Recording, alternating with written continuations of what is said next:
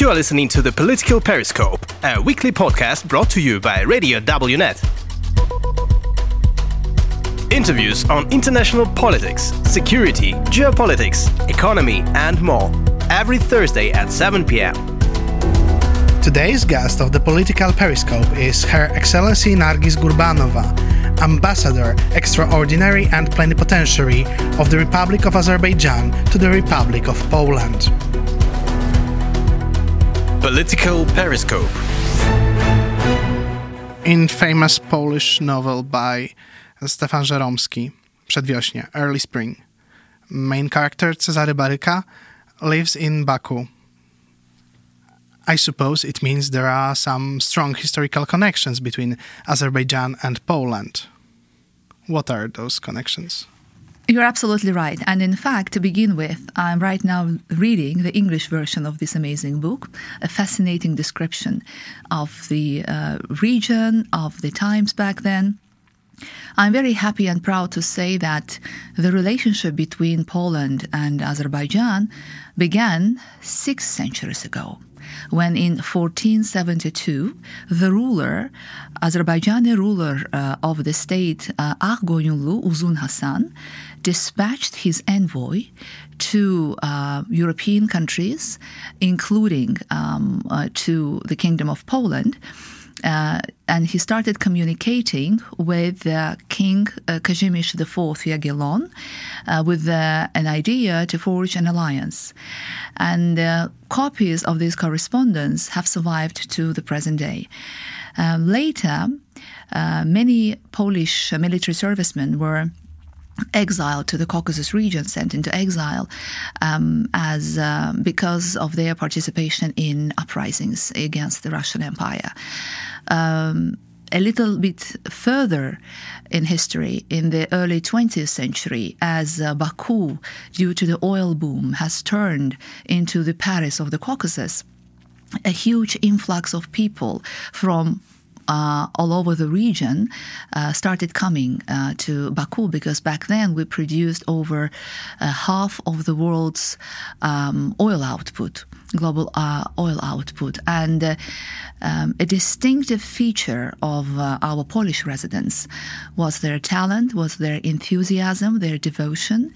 3 architects, chief architects of our capital city of Baku, Płoszko, Gosławski, and Skurewicz, were chief architects of Baku of Polish origin. Another important personality, Ignacy Krzysztolowicz, was the chief architect of the second biggest city of Azerbaijan, Ganje.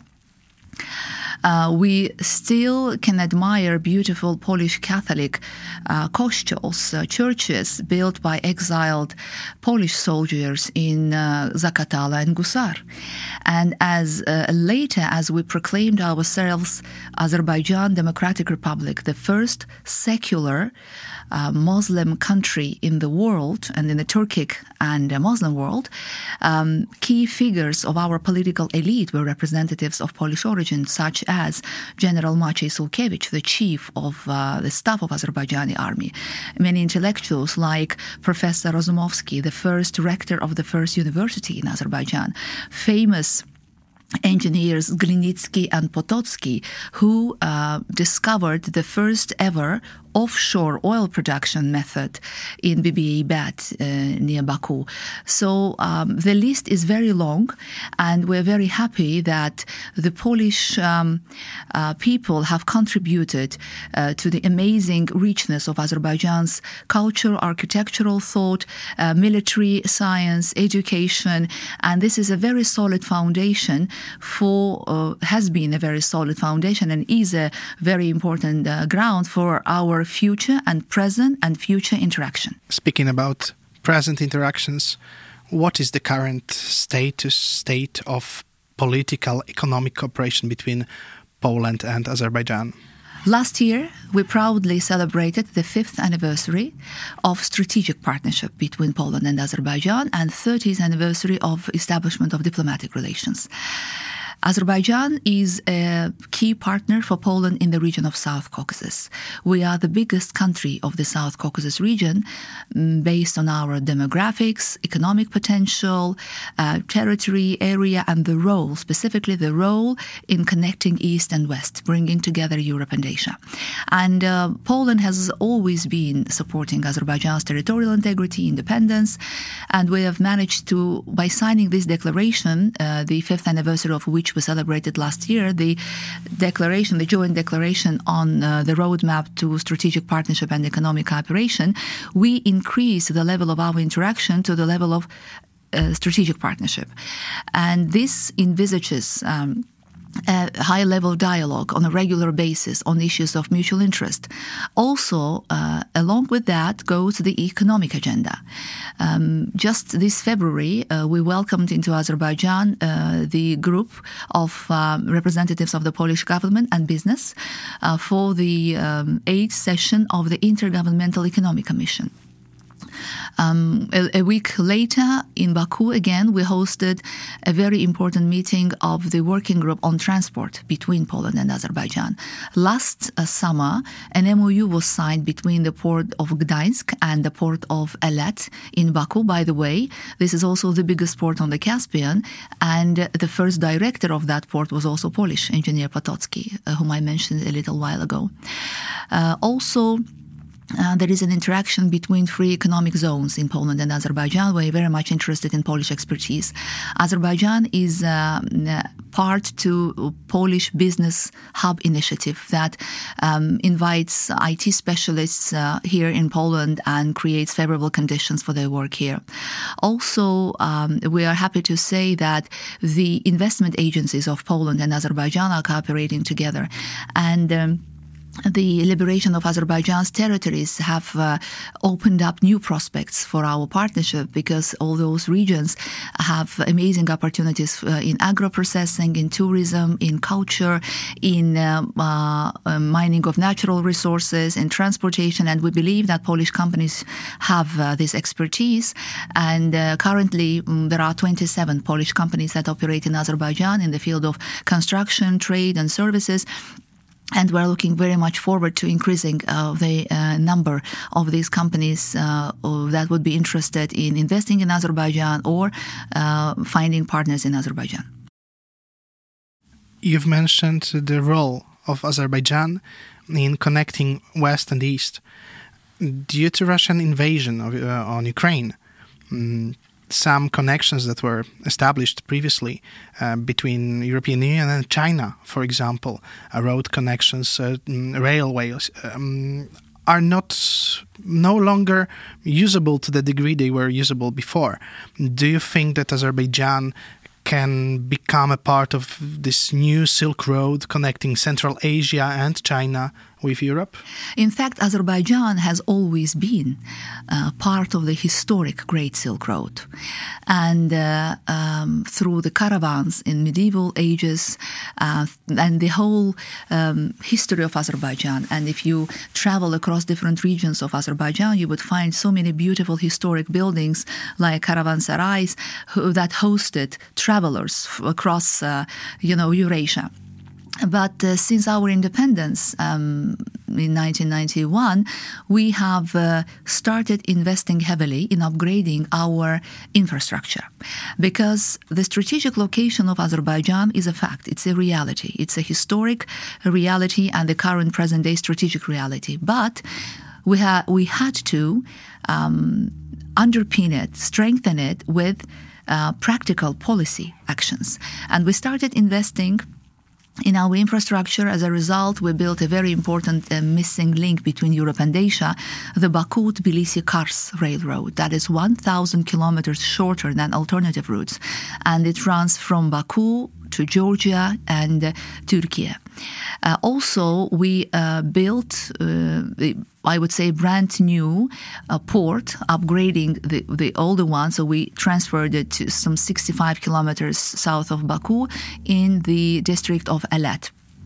That port is the biggest on the Caspian Sea. Azerbaijan increased the number of its commercial maritime fleet. We have the biggest fleet on the Caspian Sea.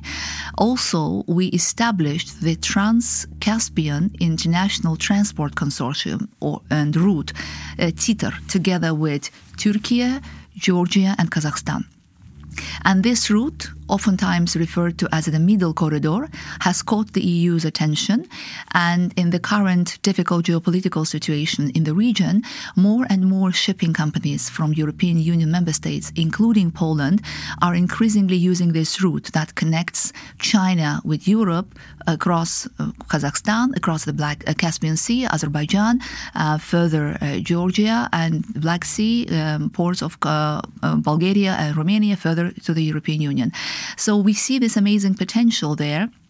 And we believe that it's in the interest of the European Union to be interested and promoting this route. Also, so to say, the unification of common tariffs, the creation of soft infrastructure for all these cargo to pass smoothly across this route for us is a priority. That's why very recently the key representatives of respective government agencies from Azerbaijan, Georgia, Turkey, and Kazakhstan came together to agree on very important policy decisions. And we believe that in the longer term perspective, this is also important because that creates an opportunity for integration of regional economies and has a positive spillover effect on our common trade, common economic policies. And last but not least, with the liberation of the territories of Azerbaijan, the prospects of opening the Zengezur corridor is also a very promising one for every single country in the vicinity. This is also something that can offer additional benefits to our European partners. Speaking about Europe and China, is Azerbaijan oriented more towards the east or the west? Where are the most important goals of international cooperation of Azerbaijan? To put it in just one sentence, I would say that we are a European nation with an oriental flavor. And I'll develop this idea further. The foundation of pragmatic and multi-vector policy, foreign policy of Azerbaijan, were laid down by the national leader of Azerbaijan, by the previous president, Heydar Aliyev, whose centennial birth anniversary we are proudly celebrating this year. Because this pragmatic policy was driven by the fact that you have to cooperate with your neighbors based, first of all, on your national interests, but also respecting your neighbors' interests and providing an opportunity for all of you to come together for the common good and for the benefit of all your respective peoples. And Azerbaijan has been is a very strong partner of the European Union, is a very strong partner for NATO. We between 2012-2013 had a successful membership at the UN Security Council. For quite a long time, we have been the chair of the non-aligned movement. And you know that that's a political platform uniting 120 countries. This is the second biggest platform in the world after the United Nations. And it's the view of NAM, non-aligned movements member states, that Azerbaijan's chairmanship instilled dynamism into NAM activities. And one of the most successful ideas and endeavors of Azerbaijan was the convening of the United Nations General Assembly special session on fighting COVID pandemic.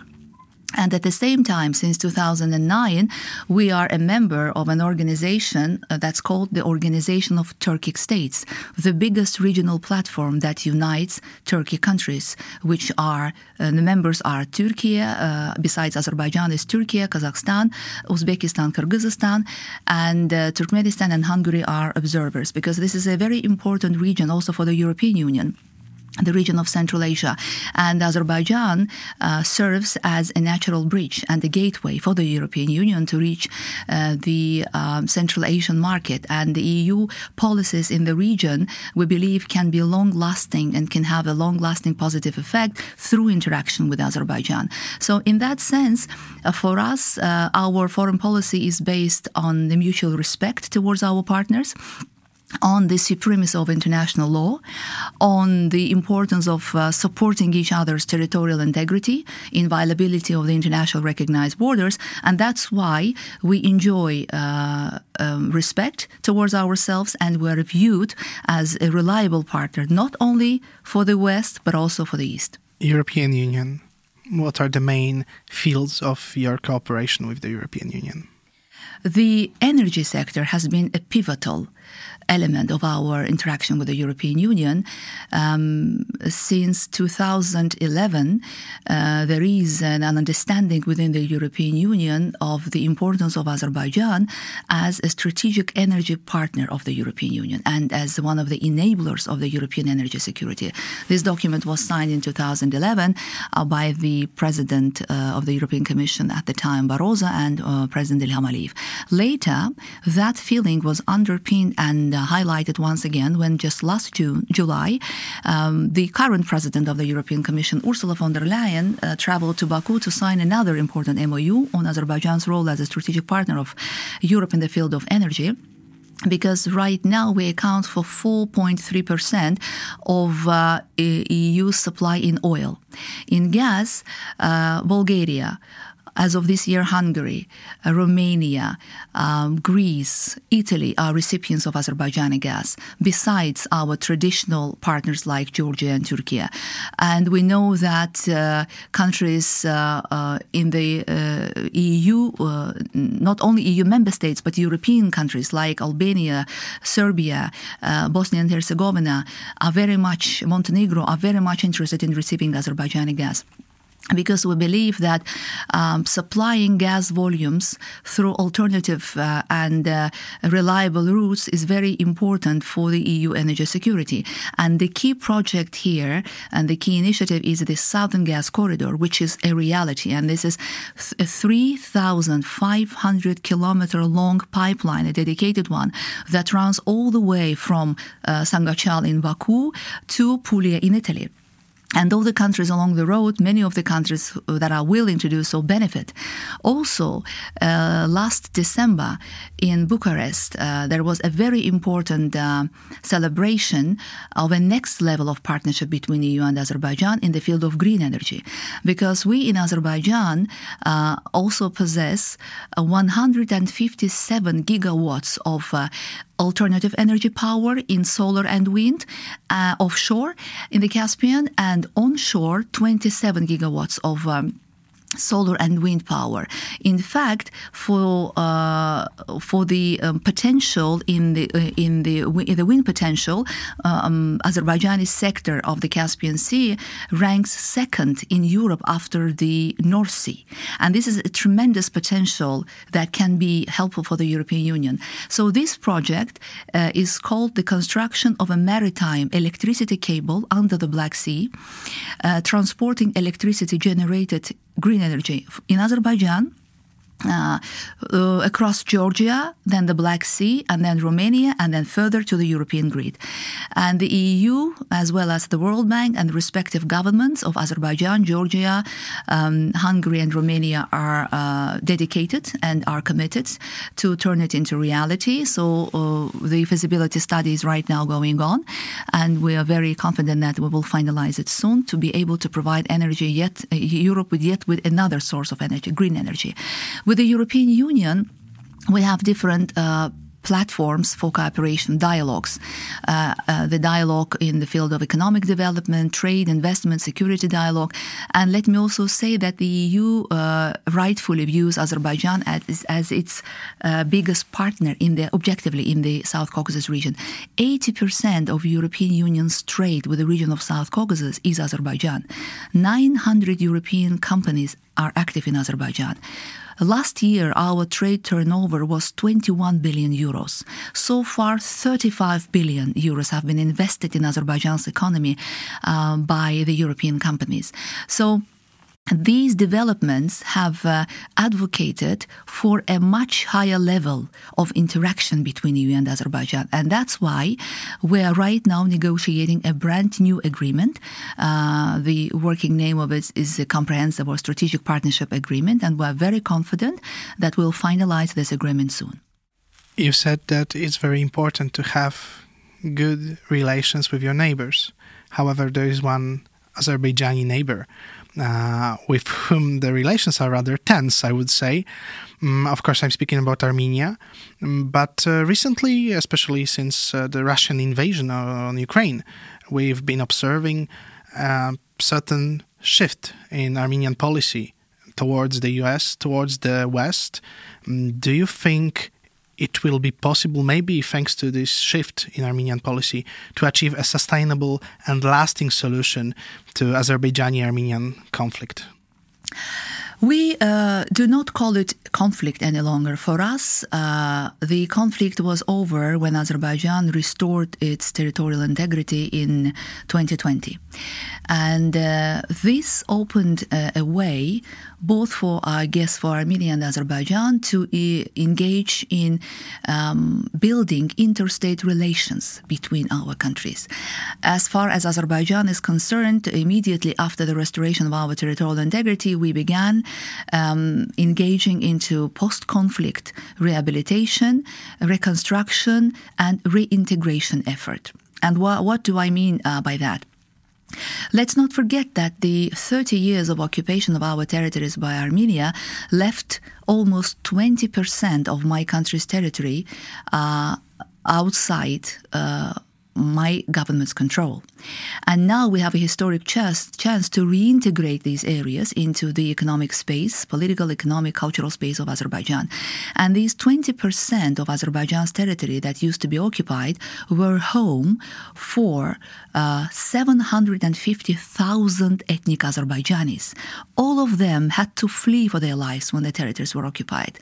Plus, let's not forget that at that time, 250,000 Azerbaijanis were expelled and had to flee for their lives from Armenia.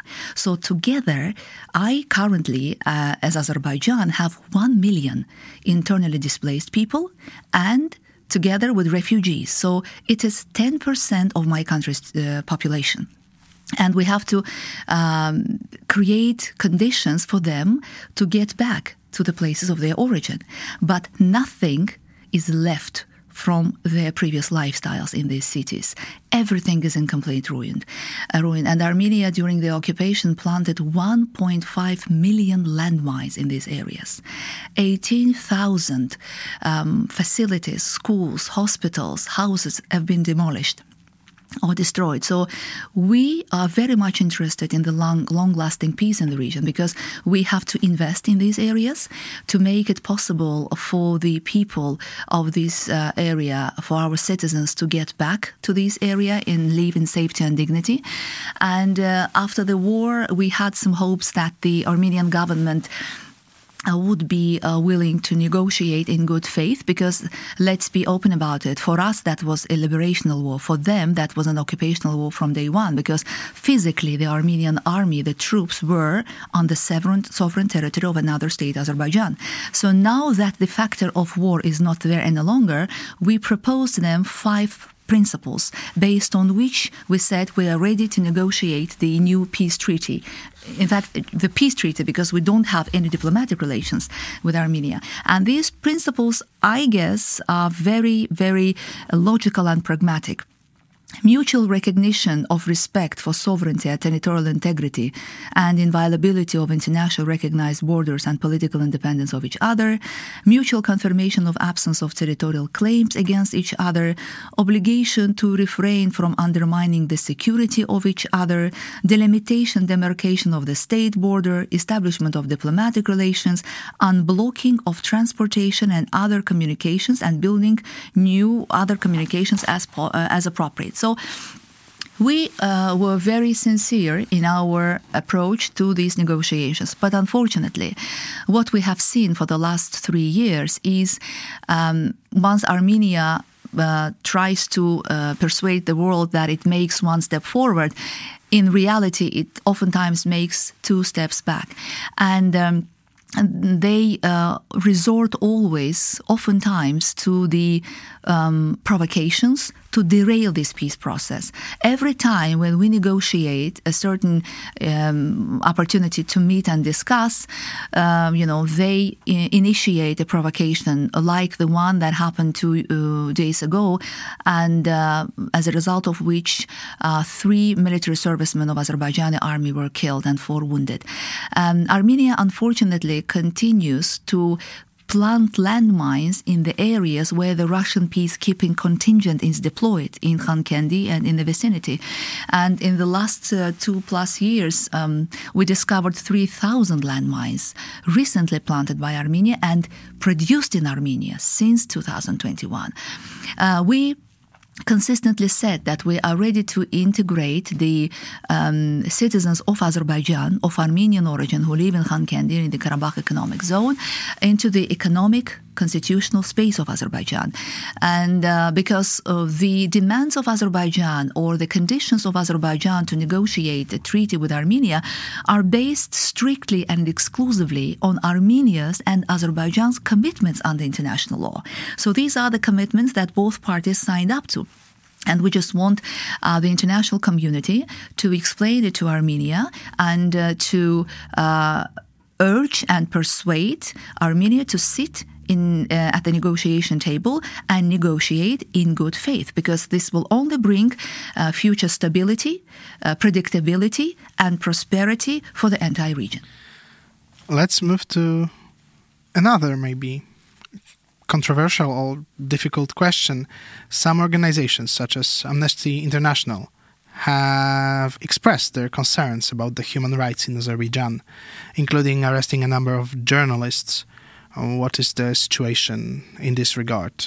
For me, this is not a controversial question. For me, this is explicit targeting of Azerbaijan by certain human rights organizations that have been silent for the last 30 years when 1 million Azerbaijanis were deprived of their fundamental rights, the right to live safely, in dignity, security as a result of occupation of Azerbaijan's territories.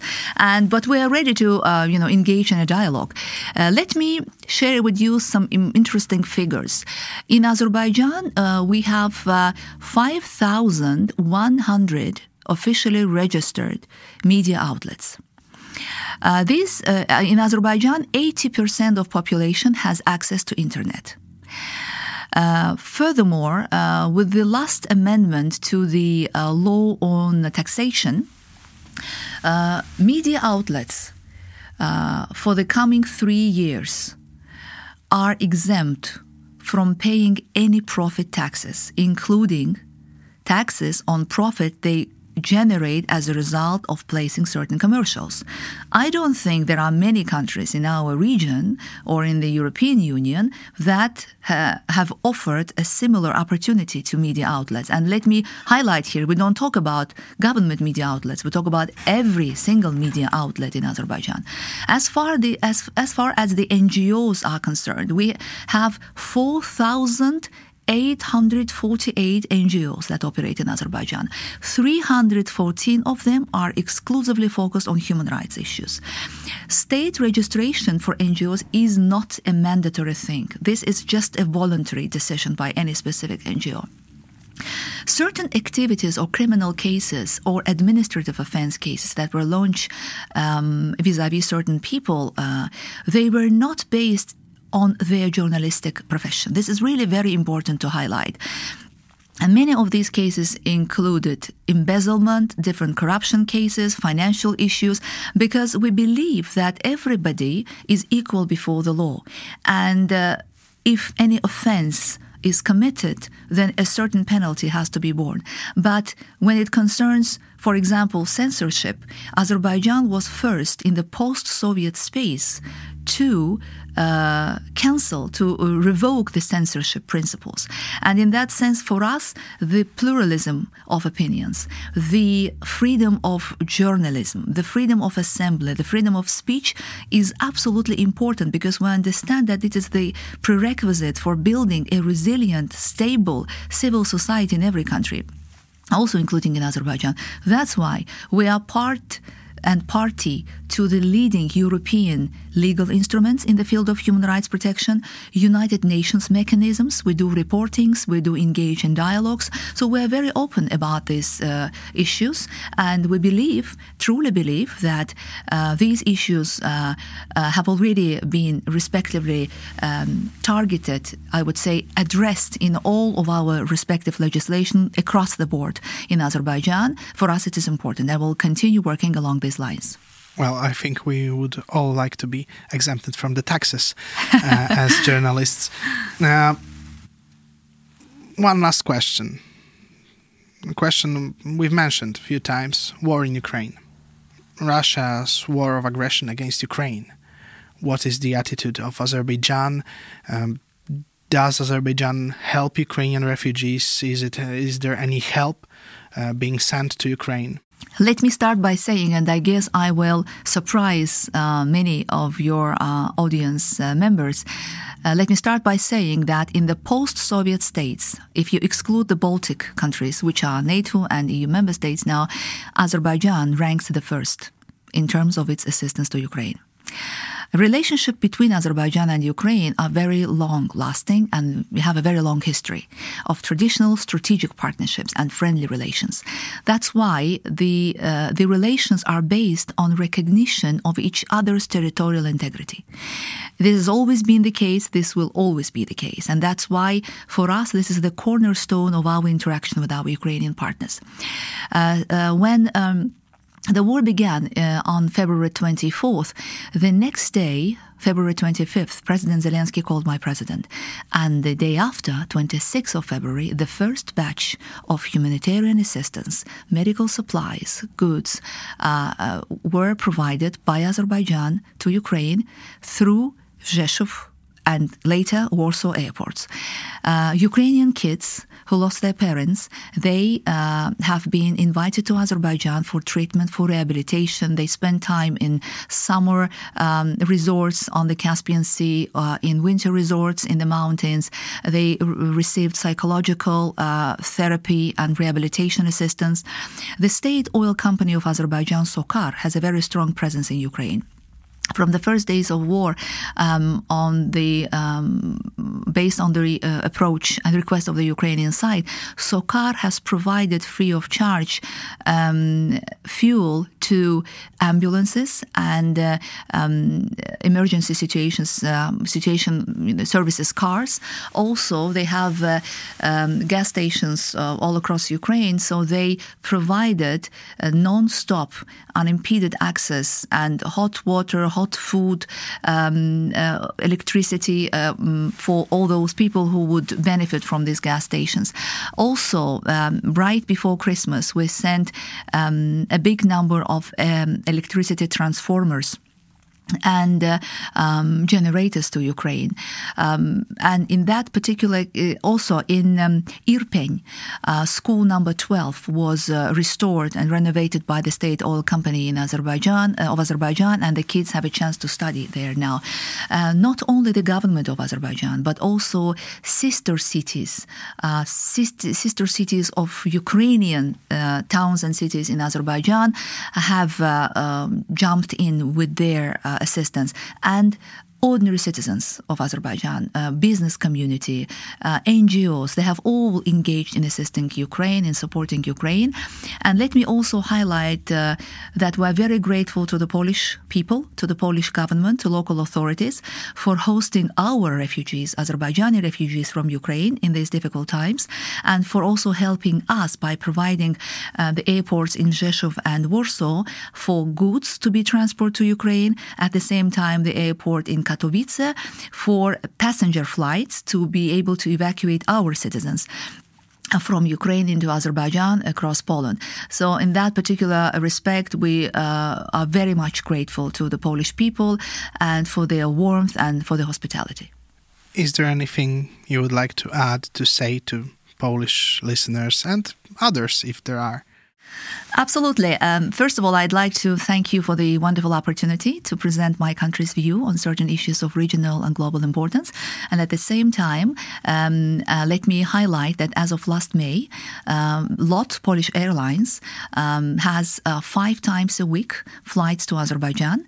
I believe this is a wonderful opportunity for our Polish friends and also for any of our friends all over the world to be able to have a chance to visit Azerbaijan, to see that beautiful country, the very hospitable and friendly people, to immerse themselves in Azerbaijani music, carpet, cuisine, and at the same time, especially for my Polish friends, to discover the amazing Polish heritage in Azerbaijan, which is the biggest in the South Caucasus. So, zapraszamy. Thank you very much. I hope I will go there one day. Thank you. I really hope so. And it would be a lovely experience, I can assure you. Thank you. Dziękuję. This was The Political Periscope. The podcast is released every Thursday at 7 p.m.